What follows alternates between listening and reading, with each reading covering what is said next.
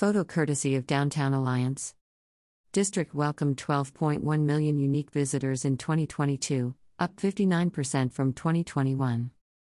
Lower Manhattan witnessed several key tourism indicators return to pre-pandemic levels in 2022, according to a survey conducted by Audience Research and Analysis, ARA, for the Alliance between May and November 2022. ARA showed the strongest area of tourism growth was the sharp increase of international visitors. Among all tourists, the proportion of international visitors nearly doubled to 55% from 28% in 2021, just short of the 62% figure it reached before the pandemic in 2019. Including all international visitors, 47% were visiting New York City for the first time, up from 42% in 2021 and 34% in 2020. The primary feeder markets of Germany, France, and the UK accounted for over 40% of international travelers in 2022, underlining the fact that plane travel to NYC has returned to pre-pandemic levels. Alternatively, the Asian tourism market continues to lag behind its 2019 numbers due in large part to ongoing travel restrictions and geopolitical issues, making up just 4% of group tours. The survey also showed that sightseeing continued to be the top reason for travelers to visit Lower Manhattan, with Westfield World Trade Center, aka the Oculus, and the 9/11 Memorial and Museum as the district's most popular attractions.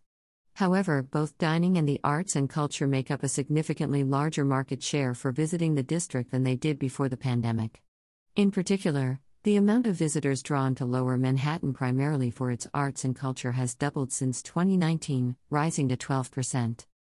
While more visitors may mean increasing competition to snag a table at your favorite downtown restaurant, rebounding tourism is great news for our restaurants, hotels, small businesses, and the thousands who work in our hospitality industries, said Jessica Lappin, president of the Alliance for Downtown New York.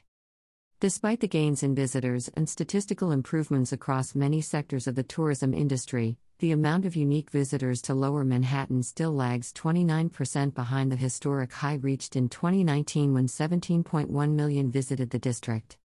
For more information, read the Lower Manhattan Tourism Snapshot. About the Alliance for Downtown New York.